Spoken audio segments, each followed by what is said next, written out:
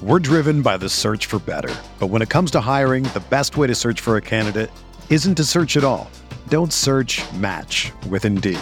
Indeed is your matching and hiring platform with over 350 million global monthly visitors, according to Indeed data, and a matching engine that helps you find quality candidates fast. Ditch the busy work. Use Indeed for scheduling, screening, and messaging so you can connect with candidates faster. Leveraging over 140 million qualifications and preferences every day, Indeed's matching engine is constantly learning from your preferences, so the more you use Indeed, the better it gets.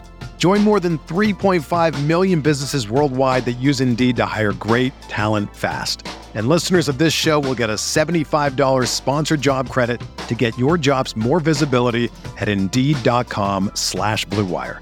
Just go to Indeed.com/Blue Wire right now and support our show by saying that you heard about Indeed on this podcast. That's Indeed.com/Blue Wire. Terms and conditions apply. Need to hire? You need Indeed.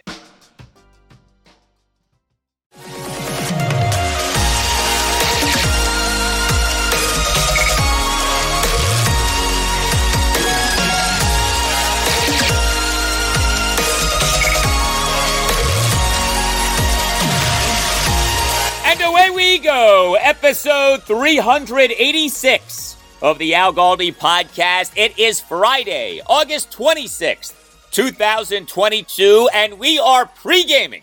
We are pre-gaming for a preseason game. Why not? Pre-gaming for the Commanders' preseason finale. Commanders at the Baltimore Ravens, Saturday night at 7. Fourth consecutive year in which we've had an NFL preseason that Washington is concluding its preseason with a game against the Ravens. We did not have an NFL preseason in 2020 due to COVID, but 2018, 2019, 2021, and now 2022, each of those preseasons for Washington is ending with a game against the Ravens. Is Ron Rivera actually gonna play Commanders starters at the Ravens on Saturday night, even for just a very limited period of time? Very limited. Yes, Ron, very limited. Well, Ron, during a post-practice press conference on Thursday morning, again was asked about starters playing at the Ravens on Saturday night. You will hear his answer in a bit. I'm also going to get into a variety of other things that Ron said during his post-practice press conference on Thursday morning, including essentially saying that Antonio Gibson is the Commanders' number one kickoff returner. That certainly stood out. And Ron updating how Carson Wentz is doing with Terry McLaurin. And Ron talking Sam Howell. And Ron discussing two offensive linemen who Washington took with fourth-round picks in NFL drafts in recent years. We on Thursday morning had a lot of good stuff from Ron Rivera. Speaking of good stuff, I have a special guest for you. Next segment, NFL analyst Samuel Gold. Gold, Jerry. Gold, I tell you. Samuel Gold, the creator of Sam's Film Room on YouTube. The guy has 97,000 plus subscribers to his YouTube channel, and he on his YouTube channel has put together a high-level film breakdown of the Commanders' third down defense in the 24-14 preseason loss at the Kansas City Chiefs last Saturday. If you want to understand what exactly went wrong for the Commanders' third down defense and why what is going wrong, trust me, you do not want to miss Samuel Gold. We also will discuss some big picture stuff with the Commanders' defense, and we'll talk Carson Wentz and Brian Robinson Jr. Know this about Samuel Gold, he is a Commanders fan. This is someone who knows X's and O's really well and who is a fan of the team. And then later in the show, I will postgame what happened with the Orioles on Thursday night. What a win for the O's. What a win for the Birds on Thursday night. A 4-3 11-inning win over the Chicago White Sox at Oriole Park at Camden Yards. Kyle Stowers, game-tying, two-out, solo homer to center field on an 0-2 pitch from White Sox closer Liam Hendriks in the bottom of the ninth inning to tie the game at 3. The homer was Stowers' first career Major League regular season home run, and the homer came moments after White Sox left fielder Adam Engel dropped a routine fly ball in left field foul territory. Engel catching that ball would have ended the game. Engel did not catch that ball. Moments later, Kyle Stowers game-tying two-out solo homer on an 0-2 pitch. And then later, Anthony Santander walk-off RBI single on an 0-2 pitch in the bottom of the 11th. There was so much to this game. I could do a whole show just on this game. Instead, though, I will give you a really good segment on the game, because remember, while this is a Washington, D.C. sports podcast, this also is a podcast that acknowledges that there remain many Orioles fans in the D.C. area. A lot of people don't like to admit that. This podcast doesn't just admit that. This podcast embraces that. This podcast welcomes that with open arms.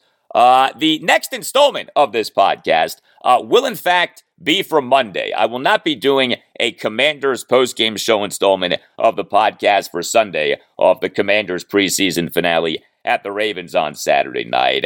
There most likely will not be a lot to talk about regarding the actual game. Now, I say most likely, you never know what might happen, but the conversation coming out of the game most likely will be about what needs to happen by this Tuesday at 4 p.m. Eastern, the cut down to 53, the formation of the Commanders' initial 53-man roster for the 2022 season. I will be talking about that on Mondays and Tuesdays shows, and then reacting to the actual cut down on Wednesday's show, as we are getting closer and closer to the start of the NFL regular season. You can tweet me at Al Galdi. You can email me, the Al Galdi podcast at yahoo.com. Email from Jerry Moore on the Nationals. Writes Jerry, what a season it has been for both the Nats and O's. Starting to wonder if the Nats can win even 50. What do you think? Well, the Nats are a Major League worst 42-83. In order to get to 50 wins, the Nats need to go at least 8-29 over the remaining 37 regular season games. Boy, you would like to think that the Nats can go at least 8-29 the rest of the way, especially considering that the Nats rotation now has both Cade Cavalli and Josiah Gray, and may soon have another encouraging young starter in Mackenzie Gore. But if we have learned anything about the 2022 Nats, it is not to overestimate what they will do. This team overall has been really bad. Things always can get worse, so I can't dismiss them not even going 8-29 the rest of the season, but I do think that the Nats will at least get 8 more wins the rest of the season. Email from Robin of our scheduled fun on Thursday's show, episode 385, with the post-practice press conference of Andrew Norwell on Wednesday afternoon. What was the greatest press conference in the history of press conferences, writes Robin. Just wanted to thank you for the good laugh with Norwell's press conference. Maybe that's why he was away from practice for a few days. Maybe he was preparing and rehearsing those great answers, LOL. But I'm pretty sure his blocking is way better than his press conference skills. But in some way, there's some sort of genius in his answers. Quote, he comes to work every day, end quote. Awesome. Quote, next question, end quote, brutal. Have a nice day. Go Durs. Thank you for the email, Robin. Look, from Andrew Norwell's perspective, there was nothing wrong with his post-practice press conference on Wednesday afternoon. He expended little energy, okay? He spent little of his time, and he in no way said anything controversial or inflammatory. Hey, it's hard to say anything controversial or inflammatory when you say nothing. Right, Andrew? Next question.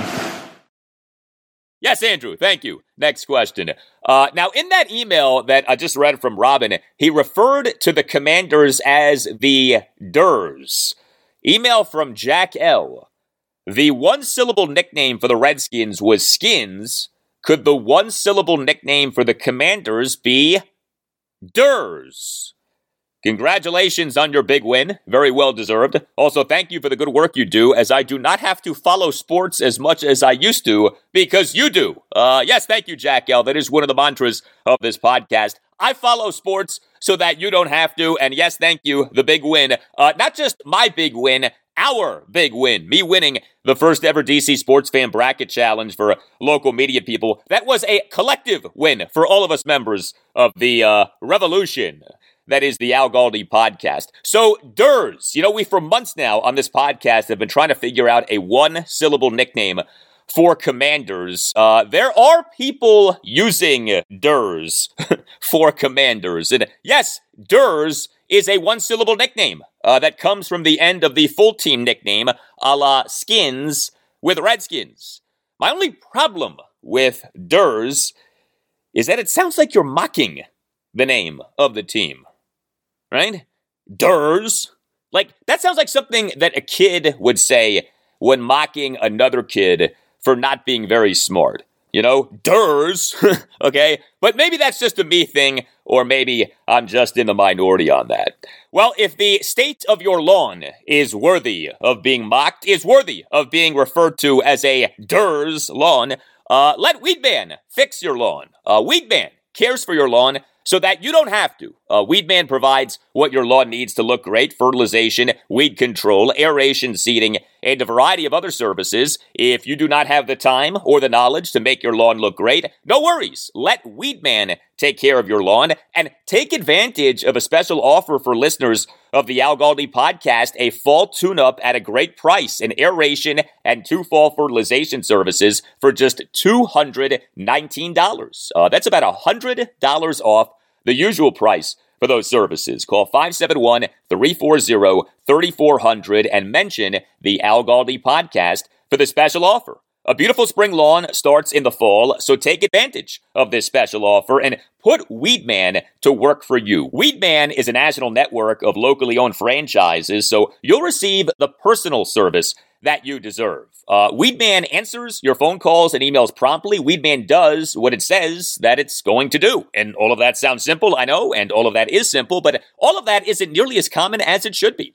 Also, Weedman uses superior products that really improve your soil. Weedman's products are of the highest quality. Weedman does not cut corners, and Weedman only treats what needs to be treated. If you're not satisfied with your lawn, if you're not satisfied with who is treating your lawn, get with Weedman and take advantage of this special offer for listeners of the Al Galdi podcast: a fall tune-up at a great price, an aeration and 2 fall fertilization services for just $219. Again, about $100 off the usual price for those services. Call 571-340-3400 and mention the Al Galdi podcast for the special offer. That phone number again, 571-340-3400, and make sure that you mention the Al Galdi podcast so that you get the special deal. You could also Google Weedman and make a web request. Just make sure that you mention the Al Galdi podcast. Weedman, a great lawn at a great price with great personal service.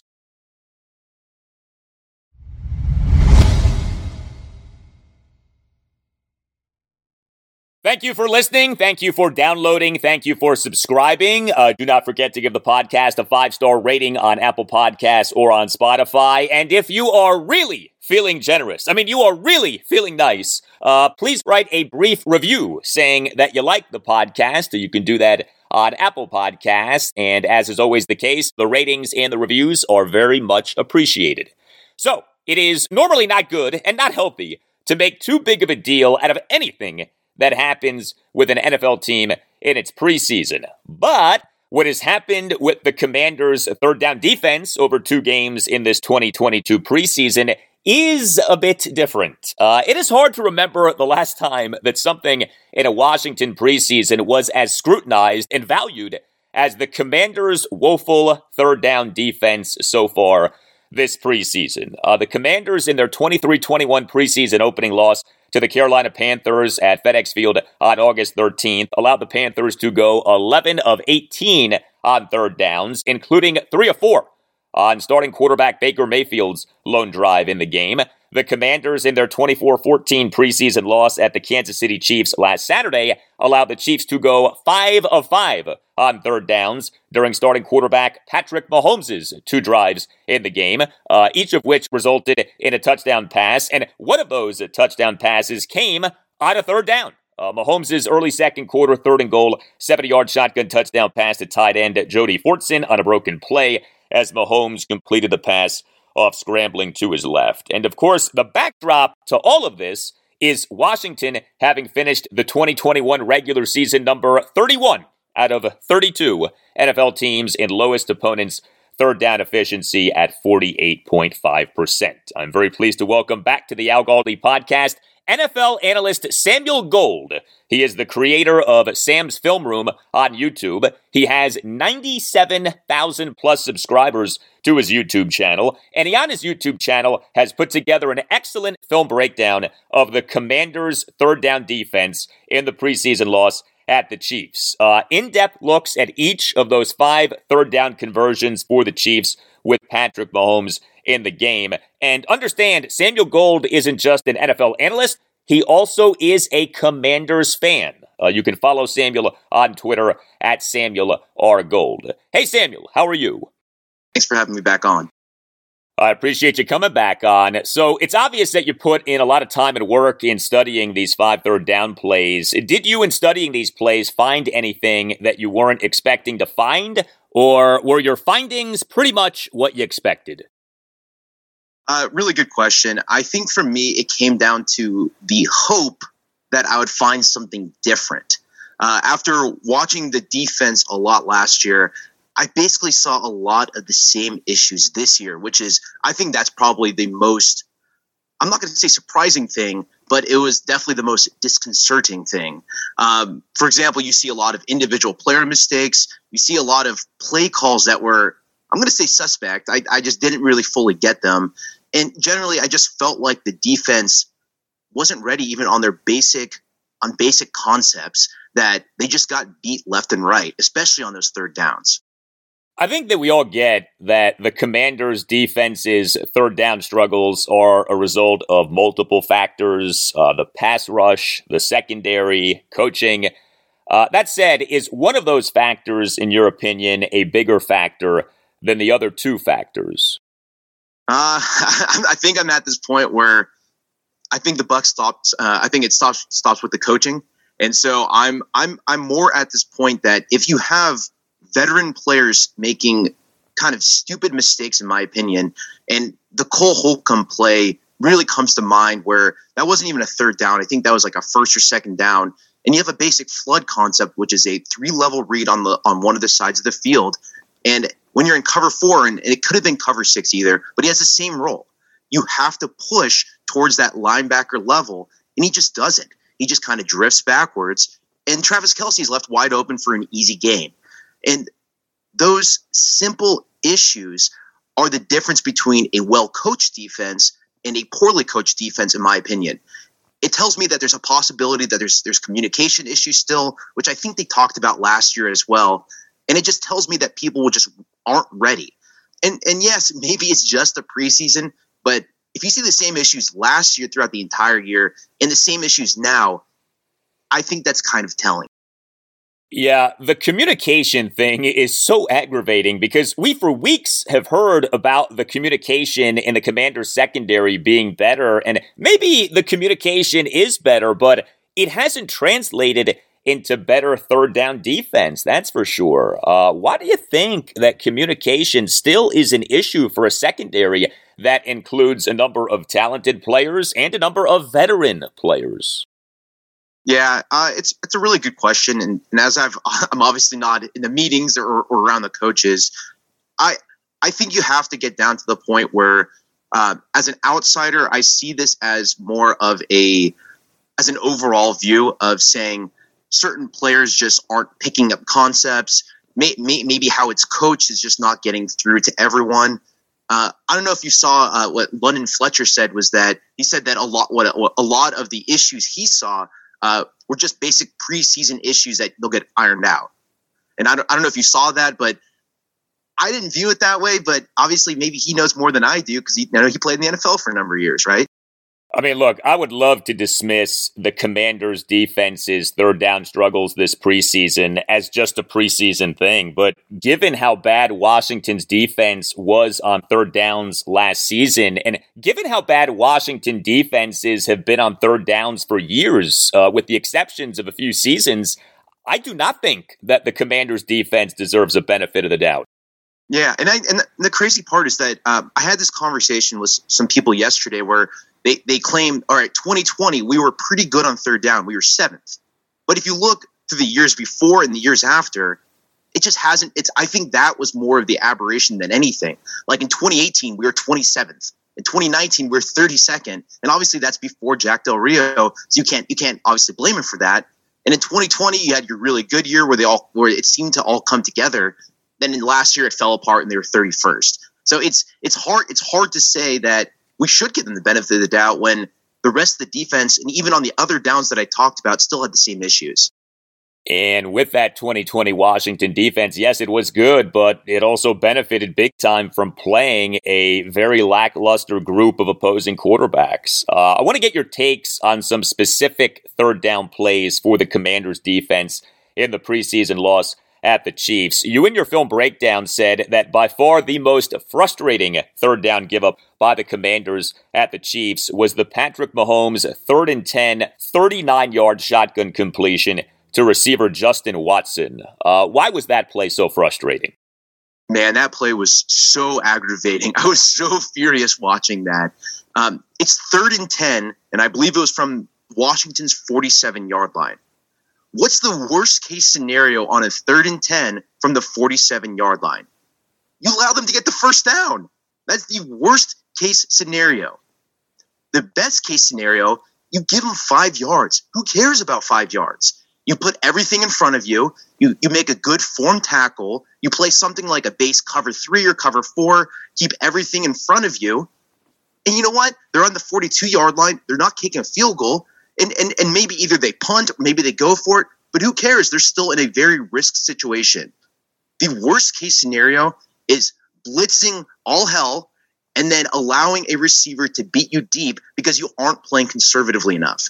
And that is one of the plays that it's really hard for me to fully tell what the play call was. I speculated in the video it could have been cover 2, but it might not have been. It could have been, but based on how Cameron Curl covered that route from the middle of the defense where he was pretending to blitz to sprinting and finding Justin Watson and covering him, it's hard for me to actually tell what the play call was. But regardless of that, it was still a bad play call because there's just no reason to be that aggressive on a 3rd and 10 from your own 47. It just doesn't make sense from a scheme standpoint. It doesn't make sense from a situation standpoint. And yes, it's preseason, but what exactly are you practicing when you do that? You mentioned Cameron Curl. We all love Cam Curl, but he sure seemed to have a tough game in that preseason loss at the Chiefs. Is that what you saw? Yeah, he had a pretty bad game in coverage. The running back that leaked out into the flat, and I think it was the second, third down, that was extremely frustrating. It was, I believe that was a cover 3 call. He's responsible for that flat curl position. And yes, you're watching the quarterback because you're worried about Patrick Mahomes escaping, but your first responsibility is the flat. And when a running back hits the flat and you completely forget about him, that's on you. And then on top of that, his angle, he missed the tackle. So it wasn't only that he missed the play. It's that the follow-up wasn't great either. If he made a good form tackle with the proper angle, there's also a decent chance they could have went to a 4th down too. The Chiefs' 5th and final third down conversion against the Commanders in going 5-5 on third downs with Patrick Mahomes in the game was his second quarter 3rd and goal, 7-yard shotgun touchdown pass to Jody Fortson on a broken play that included Casey Toohill rushing upfield and past Mahomes, giving Mahomes a wide open space to his left with which to scramble. Ron Rivera has harped on guys not being disciplined enough in their rushes. What do you make of this rush discipline issue that's still apparently plaguing Washington's defense? This was an issue last season, and this was an issue in the preseason loss at the Chiefs. Yeah, I think it's a very important problem, especially if if you're going to be looking at this defense and saying, okay, who are our premier players? Where do we have all the talent and all the money? And that's on the defensive line. If they can't be consistently good, not even great, but if they can't be consistently good in terms of how they contain the quarterback, how disciplined they are, winning a respectable amount of their pressures and converting those into sacks, what are you paying them for? Like, what is the reason why you have these star players and this amount of capital invested in this defensive line? And maybe it's possible that with Chase Young being injured and him coming back, that this wouldn't have happened, that maybe he would have converted on maybe one of those pressures or done something else. But at a certain point, you can't just rely on one player. It's the entire collective effort. And I'm with you. I think that effort was poor, and it's frustrating because, like, if you're Cameron Curl and you're guarding this receiver that is coming across, you can't really do it any better just because he just got outbodied at the point of the catch. And Mahomes was able to kind of do this escape the pocket, throw a perfect pass into the corner type throw. You just can't beat that. So I don't blame the defensive back. I blame the defensive line at that point. I do have a positive for the Commanders' defense in the preseason loss at the Chiefs. I want to ask you about Kendall Fuller. He has taken some criticism for his performance in that game, but you liked Kendall's game at the Chiefs, right? Yeah, I don't understand how he took any criticism from that game. He had 2 pass breakups, and he also guarded one deep where Mahomes was trying to lay it over top of him, and I think it was a fade route or something like that. Fuller played exceptionally well.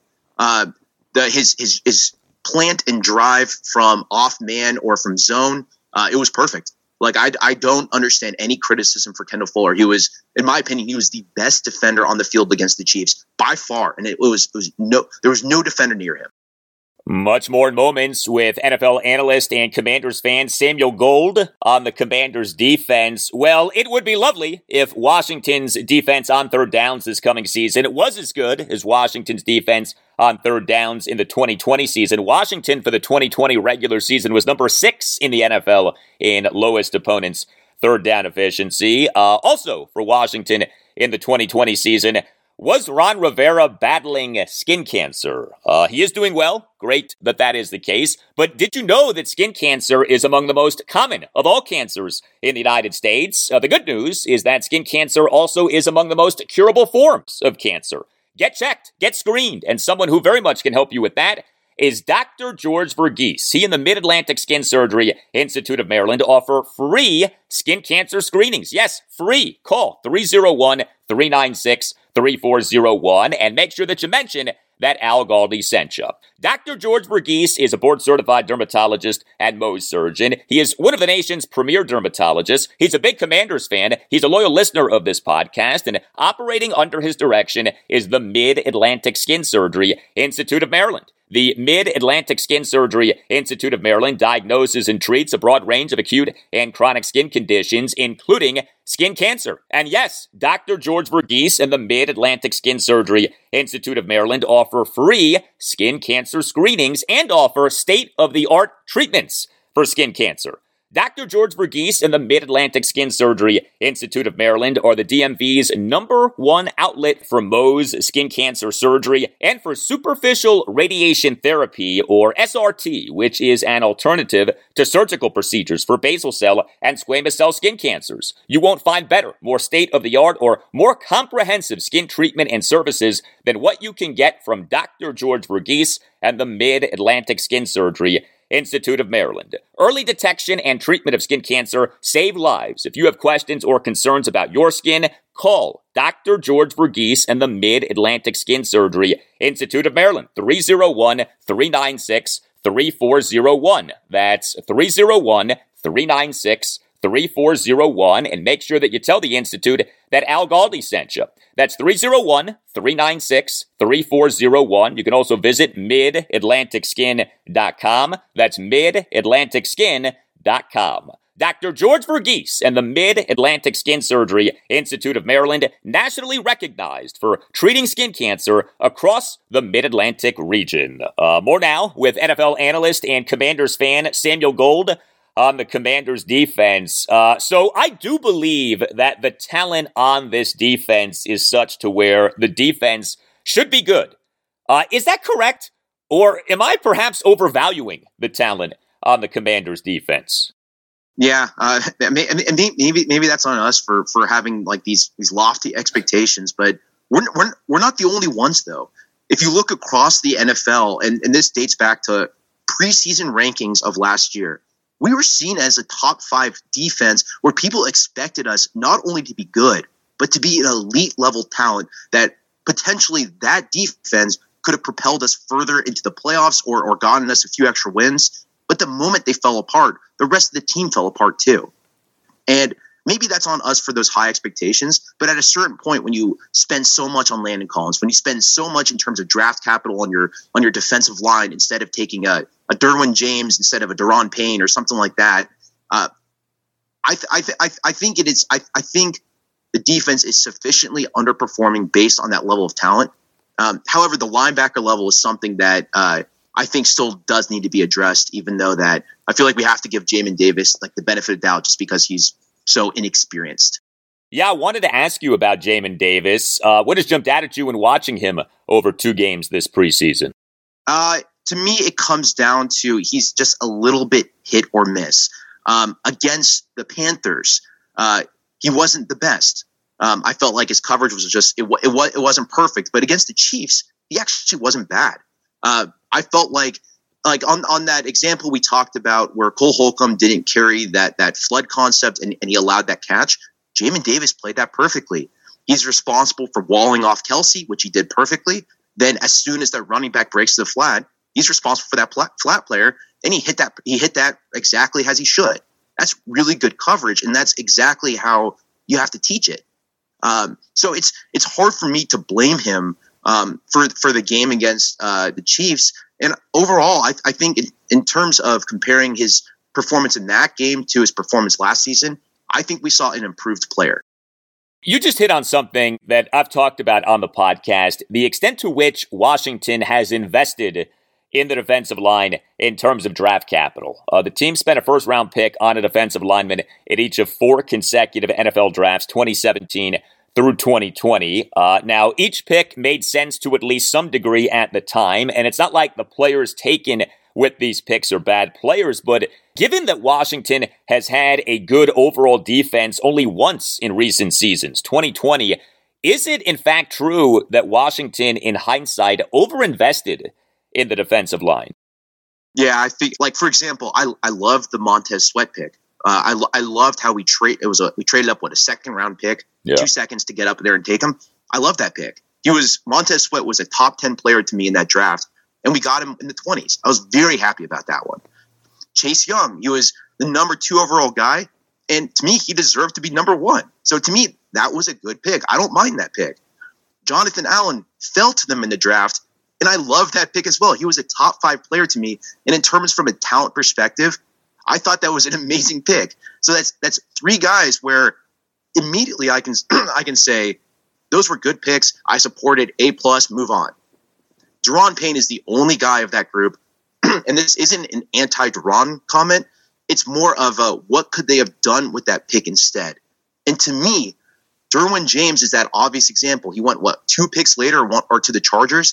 He's been a great player, and he was the player that year where I was like, why is he falling out of the top 10? I would have easily taken him there. So if we grabbed him at 15 or 16 or wherever we got Payne, he instantly would short up our defense. We wouldn't have to pay Landon Collins a ton of money, and we could have spent that extra capital, grabbing a veteran defensive line just to pair with Jonathan Allen and spending a lot less as opposed to investing that capital in the draft. Yeah, Derwin James was a first-team All-Pro as a rookie. He, for his 2018 rookie season, was a first-team All-Pro. I've had this conversation with some of the guys from Pro Football Focus. I'm curious about your opinion. Pass rush versus pass coverage. Which matters more in today's NFL? Yeah, really good question. It's hard. I'll say it this way. I think the pass rush is more stable in terms of metrics if you look at it in terms of like a year-over-year pressures and pressure rates and how they do, while something like a sack percentage and getting sacks is not stable at all. Like, sacks are extremely fluky. but pressures are very indicative of how good a player really is as a pass rusher. The same cannot be said for a pass coverage defensive back. Their advanced stats and how you track them is just so much more fluky than what you would imagine. And the way we track them, I think, is generally pretty poor. Like Pro Football Focus, as much as I think they kind of get too much flack, their linebacker coverage stats are garbage. Like, do not look at how they track coverage stats for like linebackers and stuff like that. It's awful. However, I think some of their other stats and their pressure rates, for example, are exceptionally good, and they do a great job capturing exactly what I'm seeing on film. So to answer your original question, I guess it comes down to how you value kind of that stable prediction level. And there is some truth to saying pass coverage in today's modern NFL, because of how quickly the ball gets out and these quick throws that are out in 2 seconds, where it's not conceivable for a pass rusher to get there in time, that it's more important to have a pass coverage defensive back. And honestly, over time, I'm slowly starting to agree with that. Just out of curiosity, what don't you like about Pro Football Focus's grading of linebackers in pass coverage? So the way it works is that they don't use all 22 in order to track coverage stats, which is frustrating. So there's a level of assumption that that also, if you look at zone coverage plays, like a standard cover 3 play, or say if you play a lot of zone cover 3, what's going to happen is that you're going to see a lot of quick game short concepts, like your slant flats and your hitch flats and stuff like that. And those are specifically going to attack the linebacker level. That's by design.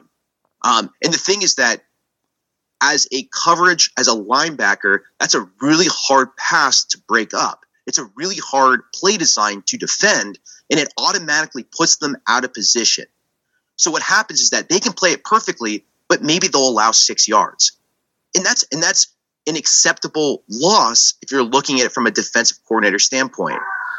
But the problem is that when you're a team that specializes in the cover 1, cover 3 systems, like your Washington and to an extent like a Seattle Seahawks or historically, it adds up to the point where they get victimized in the stats, and they don't give them the benefit for any of their other sort of zone match coverage schemes that they run. So basically, they have a lot of negatives and extremely few positives because they don't see them on all 22.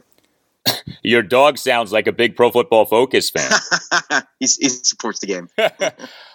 Getting away from the Commanders' defense, I'm interested in your thoughts on Carson Wentz. What have you made of his play through 2 games this preseason?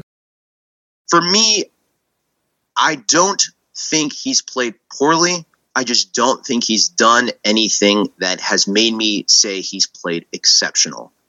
I think he's been okay. And being okay, it's not a problem to me in preseason.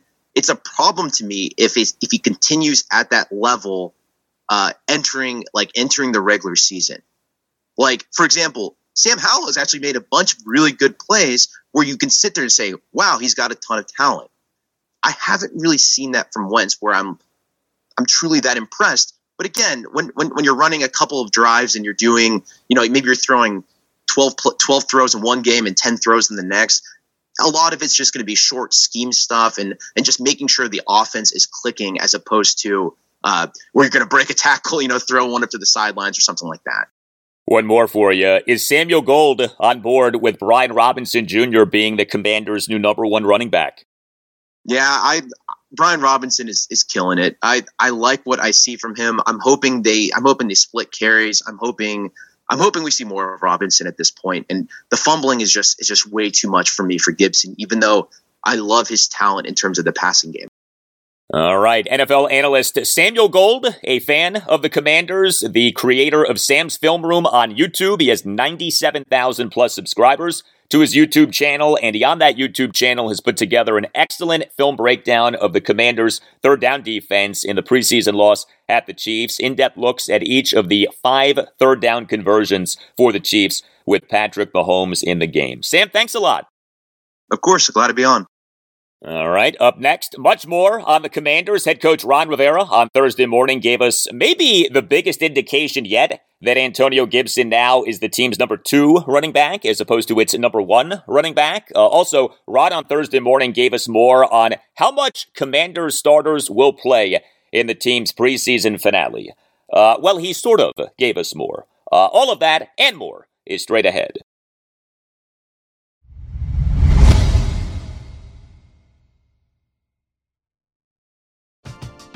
We're driven by the search for better. But when it comes to hiring, the best way to search for a candidate isn't to search at all.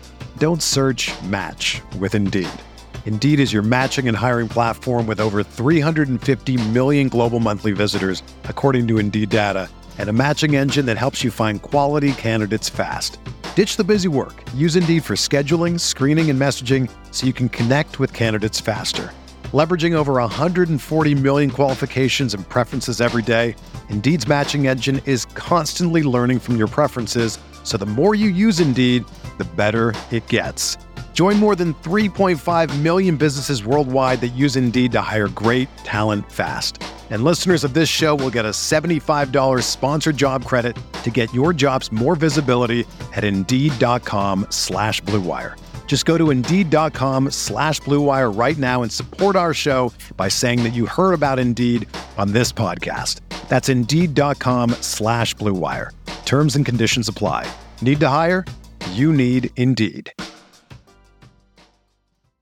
The longest field goal ever attempted is 76 yards. The longest field goal ever missed? Also 76 yards. Why bring this up? Because knowing your limits matters, both when you're kicking a field goal and when you gamble. Betting more than you're comfortable with is like trying a 70-yard field goal. It probably won't go well. So set a limit when you gamble and stick to it. Want more helpful tips like this? Go to keepitfunohio.com for games, quizzes, and lots of ways to keep your gambling from getting out of hand.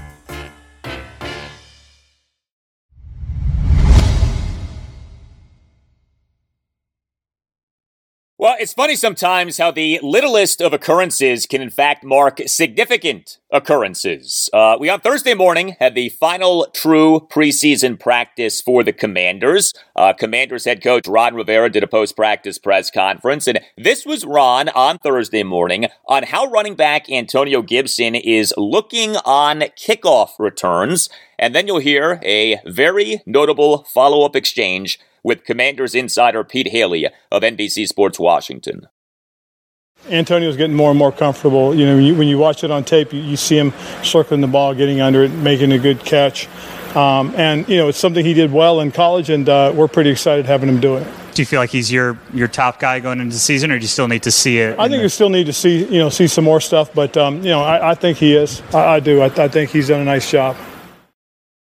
So how about that? Ron Rivera on whether Antonio Gibson is the Commanders' number 1 kickoff returner. Quote, "I think he is." End quote. That right there, my friends, is perhaps the most official declaration yet that Antonio Gibson is out as the Commanders' RB1 and Brian Robinson Jr. is in as the Commanders' RB1. Now, yeah, we already knew this to be the case. During the Commanders' 24-14 preseason loss at the Kansas City Chiefs this past Saturday, tweeted that it now was the case that Robinson was the Commanders' number 1 running back. But those 4 simple words from Ron Rivera on Thursday morning regarding whether Antonio Gibson is the Commanders' number 1 kickoff returner were perhaps the nail in the coffin on this issue. Quote, "I think he is," end quote. You don't have your number 1 running back as your number 1 kickoff returner. How many other NFL teams have done that in recent seasons? Had the number 1 running back be the number 1 kickoff returner. An NFL team is more apt to have a number 1 receiver as a returner, as, say, the Pittsburgh Steelers for years had Antonio Brown as their number 1 punt returner. Ron Rivera on Thursday morning essentially saying that Antonio Gibson is the Commanders' number 1 kickoff returner was further confirmation that, yeah, Brian Robinson Jr. is the Commanders' number 1 running back, and Antonio Gibson is the Commanders' number 2 running back. And look, that doesn't mean that Gibson is like doomed for a terrible 2022 season. In fact, this change might be for the best for him, you know? This renewed effort by the Commanders to get Gibson out in space via catching passes and returning kickoffs does make sense. But let's not bury the lead. The man who had been Washington's RB1 for each of the previous 2 seasons no longer is the team's RB1. And this change took place very quickly over these last few weeks. Gibson, in the Commanders' preseason opening 23-21 loss to the Carolina Panthers at FedEx Field on August 13th, had 4 carries for 2 yards and a lost fumble, and had 1 reception for 2 yards on 1 target. He got benched for the Commanders' third offensive drive, which resulted in Brian Robinson Jr.'s second quarter 3rd and goal 1-yard shot, good handoff touchdown run. The Commanders then put Gibson back into the game later in the second quarter with backups. Then Ron Rivera, during his postgame press conference, called out Antonio Gibson, but not for his fumbling, for his running style. Quote, Antonio's got to run hard. When he starts to shuffle and go sideways, that's when he struggles, end quote. Also during the presser was Ron, multiple times emphasizing the need for Gibson to, quote, stick his foot in the ground, end quote, including once while giving an answer in response to a question about Brian Robinson Jr. Antonio Gibson, during the Commanders' final week of training camp practice, what was the week between the Commanders' first 2 games this preseason, was seen practicing at one point with the Commanders' third team offense, and was seen practicing on special teams, including serving on kickoff returns and playing the slot and punt formations, a role that had been being filled by, yes, Brian Robinson Jr. Gibson, in the Commanders' second game of the preseason, the loss at the Chiefs this past Saturday, was clearly used as the RB2. He didn't start the game. He had 2 carries for 3 yards. He also had 3 receptions for 37 yards on 4 targets, and he returned the game opening kickoff for 17 yards. And now, Ron Rivera, during a post-practice press conference on Thursday morning, said regarding whether Antonio Gibson is the team's number 1 kickoff returner, quote, I think he is. End quote. I mean, how many other items of evidence do we need that Brian Robinson Jr. now is the Commanders' number 1 running back and Antonio Gibson now is the Commanders' number 2 running back? The Commanders on Saturday night will conclude their 3-game 2022 preseason. Commanders at the Baltimore Ravens Saturday night at 7. Will the Commanders end the streak? Will the Commanders end the Ravens' NFL record 22-game preseason winning streak? You know, Baltimore is known for sports streaks. Legendary former Orioles shortstop / third baseman Cal Ripken Jr., right? He has the all-time great Ironman streak, the major league record for consecutive regular season games played. And the Ravens have their NFL record 22-game preseason winning streak, although something tells me that the 2 streaks aren't exactly of equal significance. Anyway, I do hope that the Commanders will end the Ravens' preseason winning streak. The question, though, remains, who exactly will be playing for the Commanders? We know that the Ravens will not be playing their QB1, Lamar Jackson, but what is going to be happening with the Commanders? Traditionally, an NFL team does not play its starters or really significant players, period, in a preseason finale. Ron Rivera, during his post-practice press conference on Wednesday afternoon, said that starters would play in the game on a, quote, very limited, end quote, basis. And he said that phrase, very limited, a bunch of times. Here was that. It came from an exchange first with Commanders insider Ben Standing of The Athletic, and then with Commanders insider Michael Phillips of Richmond.com. You made a determination about who's going to play? Very limited. Very limited. You anticipate the starter requirement? Very limited. Very limited. Does that include offense and defense? Yep. Very limited. Everybody played very limited. Very limited. All right, so there you go. Very limited. That was the phrase that pays from Ron Rivera during his post-practice press conference on Wednesday afternoon regarding Commanders starters playing at the Ravens on Saturday night. Very limited. Yes, very limited. Thank you. Well, like I said earlier, we on Thursday morning had the final true preseason practice for the Commanders. Ron did a post-practice press conference on Thursday morning. Here was an exchange between Michael Phillips and Ron Rivera at the end of Ron's post-practice press conference on Thursday morning. I'm sorry, have you shared about how the starters will play? No, I haven't shared how the starters play. What's the plan? Like I said yesterday.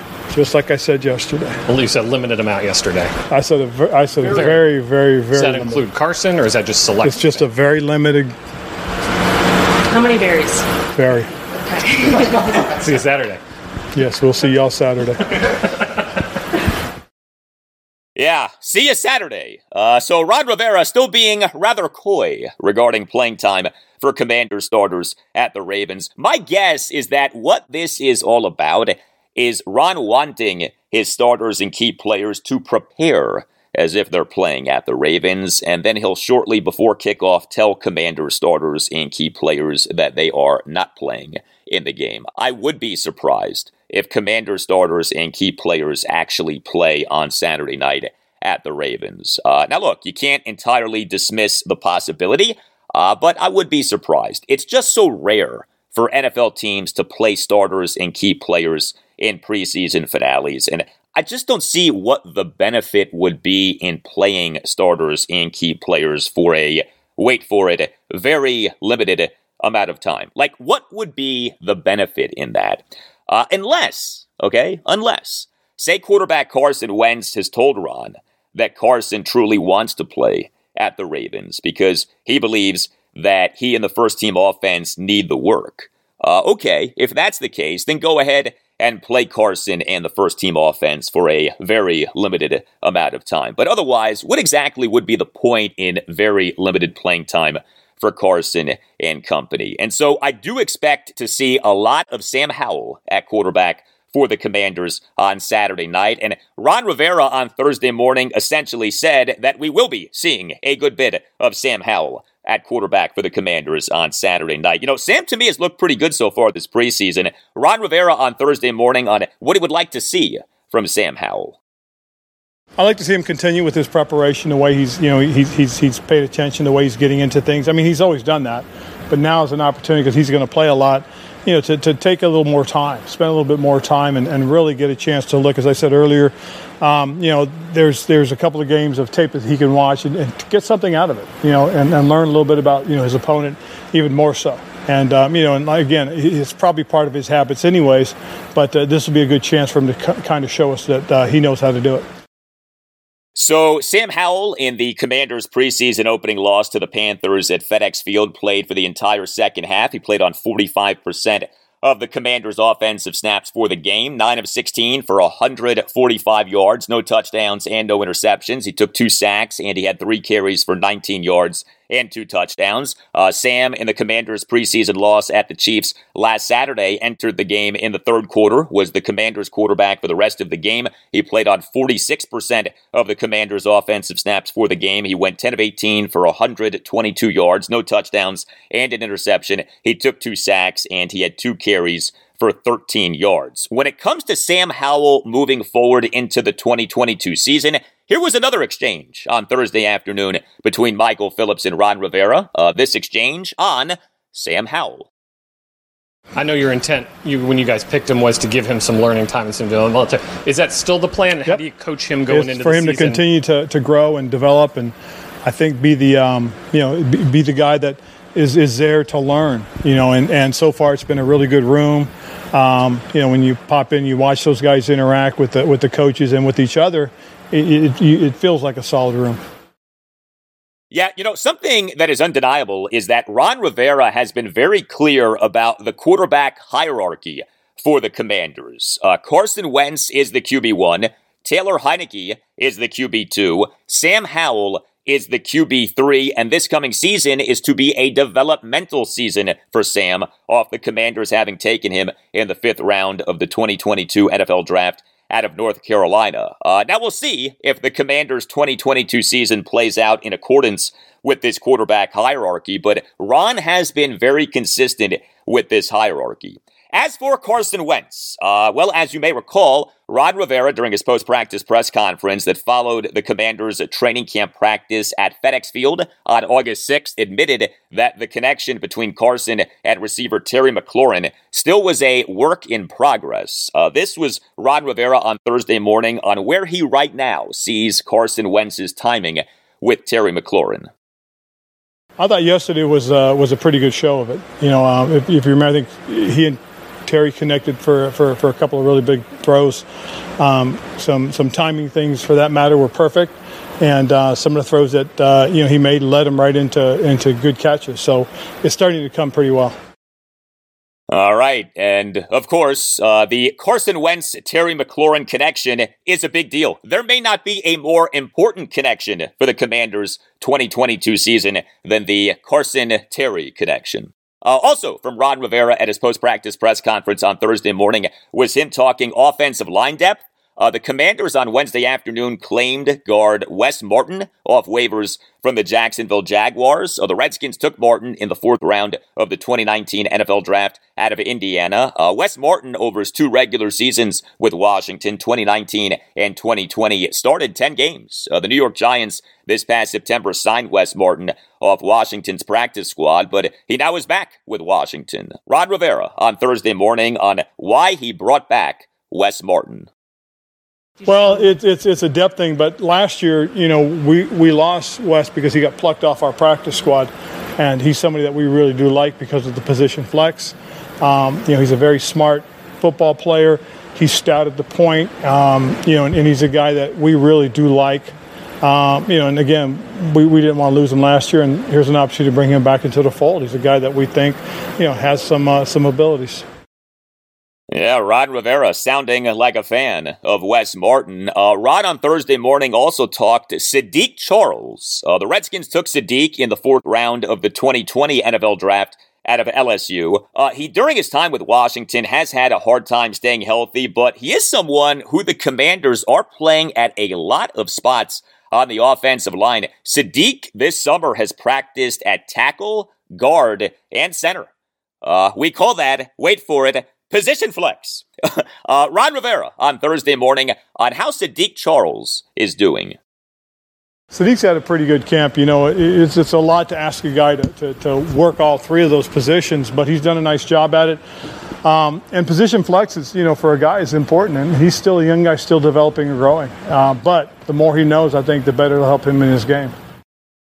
Yeah, the concern with Saahdiq Charles coming out of LSU is that he had served 2 suspensions at LSU, a 1-game suspension in 2018 and a 6-game suspension in 2019. If not for the character concerns, Saahdiq in the 2020 draft may well have been a 2nd or 3rd round pick. He in 2019 started 9 games at left tackle for an LSU offensive line that was named the Joe Moore Award winner for the top offensive line in college football. Saahdiq Charles in 2019 protected the blind side for Heisman Trophy winning quarterback Joe Burrow. And Joe Burrow in 2019, to me, had the greatest season that any player has ever had in college football. And I know that sounds like a grand proclamation, but I really do believe that. Joe Burrow's 2019 season for LSU was sensational, especially given who LSU played. LSU in its 2019 season recorded 7 wins over top 10 teams in Associated Press polls. Burrow broke the NCAA FBS single-season records for touchdown passes and touchdowns responsible for. He finished with 60 touchdown passes and 65 touchdowns responsible for, and Burrow's 60 touchdown passes broke the record of former Redskin Colt Brennan from 2006 when he had 58 touchdown passes for Hawaii. It was Saahdiq Charles who was LSU's starting left tackle for that 2019 national championship season. On Thursday's show, episode 385, did a deep dive on the Commanders' offensive line and whether Washington is poised to have a good offensive line for a 3rd consecutive season. Obviously, having a good offensive line isn't just about the offensive line starters. Having a good offensive line also is about offensive line depth. And guys like Wes Martin and Saahdiq Charles offer potential quality depth for the Commanders' offensive line.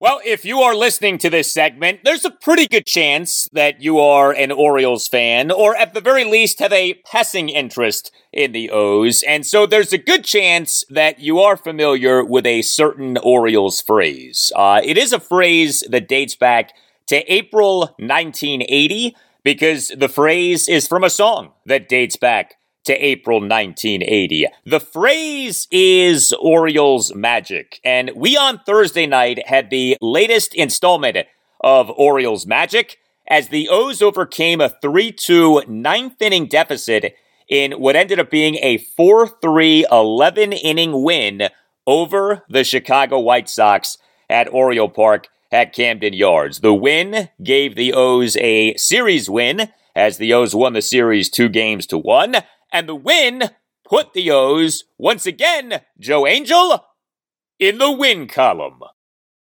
And the Orioles again in the win column. Yes, sir, Joe. The win column. The O's in the 2022 regular season now are 65-59. Still 2.5 games behind the Seattle Mariners for the American League's third wild card spot. 4 big heroes for the O's in this game. Let us go through those 4 heroes. Hero number 1 for the O's, Kyle Stowers. So the O's last Friday afternoon selected the contract of outfielder Kyle Stowers from AAA Norfolk. The O's took Stowers in the second round of the 2019 MLB draft out of Stanford. He is the Orioles' number 9 prospect per MLB Pipeline. Stowers on Thursday night as the Orioles starting right fielder and number 5 batter went 1 for 4. The one was a huge home run. A game-tying 2-out solo homer to center field on an 0-2 pitch from White Sox closer Liam Hendriks in the bottom of the 9th to tie the game at 3. The homer went a projected 404 feet per StatCast. The homer was Stowers' first career Major League regular season home run, and the homer came moments after White Sox left fielder Adam Engel dropped a routine fly ball in left field foul territory. Engel catching that ball would have ended the game, but he did not catch that ball. And moments later, Kyle Stowers tied the game with a home run on an 0-2 pitch, what was his first career Major League regular season home run. Like I said, Orioles magic. Every game has a different start on WFDR. Orioles magic, here it happened. Orioles magic, here it happened. ORIOLES. Magic, magic, magic, magic. There you go. Orioles magic. Unbelievable what happened with Kyle Stowers on Thursday night. O's manager Brandon Hyde during his postgame press conference on Thursday night on Kyle Stowers, and then you'll hear a follow-up exchange. I think he was floating around the bases. He came in the dugout so fired up, and the team was fired up for him and for us, and we were so empty offensively for so long in that game, and that was we finally got a little bit of life there in a timely spot with 2 outs and 2 strikes off one of the best closers in the game, and huge hit for us. Does that kind of just show what he's capable of? Well, he's got huge power. There's no doubt about it, and I mean, he's shown that in the minor leagues. And yeah, I mean, it's a young player facing tough major league pitching right now. You know, we're playing good teams, and it's not easy. So we threw out it's a pretty young lineup out there against Lance Lynn, who knows what he's doing, and he had his way with us for a while in that game. But fortunately pulled it out. Yes, he did. Hero number 2 for the O's in their 4-3 11-inning win over the White Sox, Anthony Santander. Santander on Thursday night as the Orioles starting DH and number 3 batter, 2 for 5 with a 2-run homer and a walk-off RBI single. Santander in an Orioles 2-run first, a 1-out 2-run homer to right field for a 2-1 Orioles lead. And Santander in the Orioles' 1-run 11th, a walk-off RBI single to center field on an 0-2 pitch for a 4-3 Orioles win. So note, Kyle Stowers' game-tying 2-out solo homer in the bottom of the 9th came on an 0-2 pitch, and Anthony Santander's walk-off RBI single in the bottom of the 11th came on an 0-2 pitch. Santander, by the way, leads the O's with 22 home runs in the 2022 regular season. Hero number 3 for the O's in their 4-3 11-inning win over the White Sox, Jordan Lyles. How about the outing from Jordan Lyles? Lyles on Thursday night, 2 runs, 1 earned in 7 innings. He did give up 9 hits, a homer, a double, and 7 singles, and he did record just 2 strikeouts, but he issued no walks, and he threw a ton of strikes. 95 pitches, 70 strikes versus 25 balls. He had nearly a 3-to-1 ratio of strikes to balls. And what was so funny about all of this is that Lyles, on the very first pitch of the game, gave up a homer. He gave up a leadoff first pitch homer to Andrew Vaughn in the top of the first, but Lyles was much better after that. Brandon Hyde, during his postgame press conference on Thursday night, on Jordan Lyles. I thought it was, for me, this was one of his best games pitched. A game that we needed, gives up that run in the first pitch of the game. It's a game that these guys need too. And where he goes, 7 innings. Could have got out of that 7th inning too. It was an unlucky inning for him. But no really hard contact in that 7th inning. And that was a huge pick-me-up, especially since we were so empty offensively for so long. And for him to just continue to go back out there and put up zeros against a good club with playoff aspirations and expectations, that was awesome. Yes, it was. Jordan Lyles certainly hasn't been great for the O's this season, but he has been decent, and he has been an innings eater. Lyles in the 2022 regular season, 26 starts, ERA of 4.45. He leads the O's by miles in innings pitched at 145 2/3 innings. And keep this in mind with Jordan Lyles. He had been a really bad pitcher over the last 2 seasons. The O's on March 12th officially announced the signing of Jordan Lyles as a free agent, 1-year contract with a club option for 2023. The O's are Lyles' 7th major league team. He signed with the O's off having pitched for the Texas Rangers the last 2 seasons. Lyles, over the 2020 and 2021 regular seasons with the Rangers, had an ERA of 5.60. I mean, this guy had not been a good starting pitcher. He has been a lot better for the O's this season. And then hero number 4 for the O's in their 4-3 11-inning win over the White Sox, the flamethrower, Felix Bautista. Flame-throwing Felix. He on Thursday night tossed 2 perfect innings with 2 strikeouts. Bautista tossed a perfect top of the 10th, and he tossed a perfect top of the 11th. Brandon Hyde, during his postgame press conference on Thursday night, on sending Bautista out for that top of the 11th. I didn't even ask him. He was going back out, especially with just how few pitches he threw in the 10th. So, or was it the 10th? Yeah, no, he was. Especially against that part of the order, you had to go through best guy against that group of really good hitters. Here is something to consider with Felix Bautista. He is emerging as a candidate for American League Rookie of the Year.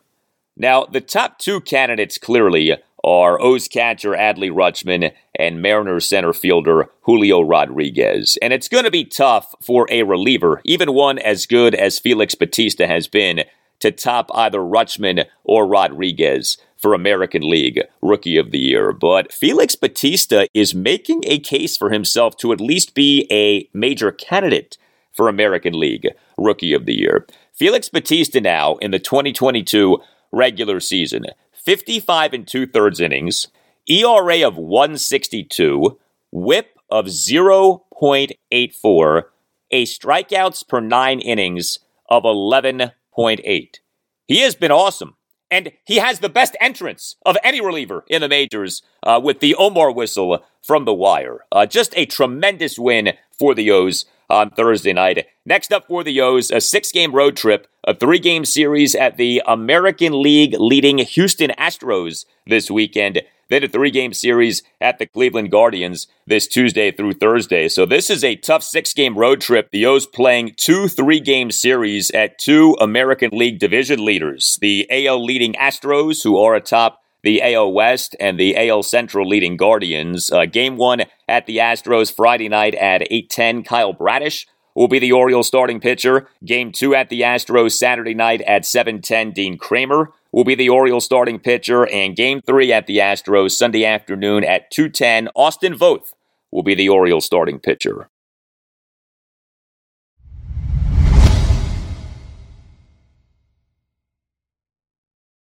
And that will do it for you and me for now. Keep the feedback coming. You can tweet me at Al Galdi. You can email me, the Al Galdi podcast at yahoo.com. Monday show, episode 387, will feature reaction to and analysis of whatever happens for the Commanders in their preseason finale. Commanders at the Baltimore Ravens Saturday night at 7. And Monday show will have a look toward the cut down to 53 this coming Tuesday. Also on Monday's show, we'll talk Nationals and Orioles. The Nats this weekend will face the Cincinnati Reds at Nationals Park in a 3-game series, including the Major League regular season debut of the Nats' top pitching prospect, Cade Cavalli, on Friday night. The O's this weekend will play a 3-game series at the American League leading Houston Astros. Have a great weekend, and I'll talk to you on Monday.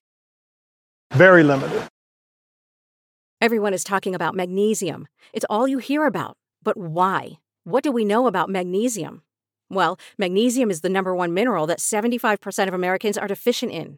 If you are a woman over 35, magnesium will help you rediscover balance, energy, and vitality. Magnesium supports more than 300 enzymatic reactions in your body, including those involved in hormonal balance. From functional medicine doctors to mental well-being and female hormone experts, we all know that magnesium is the one mineral to improve all aspects of well-being and health. But which one? Magnesium Breakthrough from Bioptimizers, the trusted choice recommended by leading experts with 7 best-absorbed forms of magnesium to ensure your body receives the support it needs for overall well-being.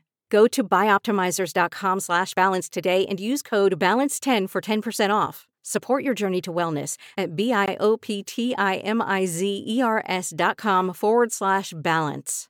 Magnesium Breakthrough from Bioptimizers, your foundation to optimal health and vitality.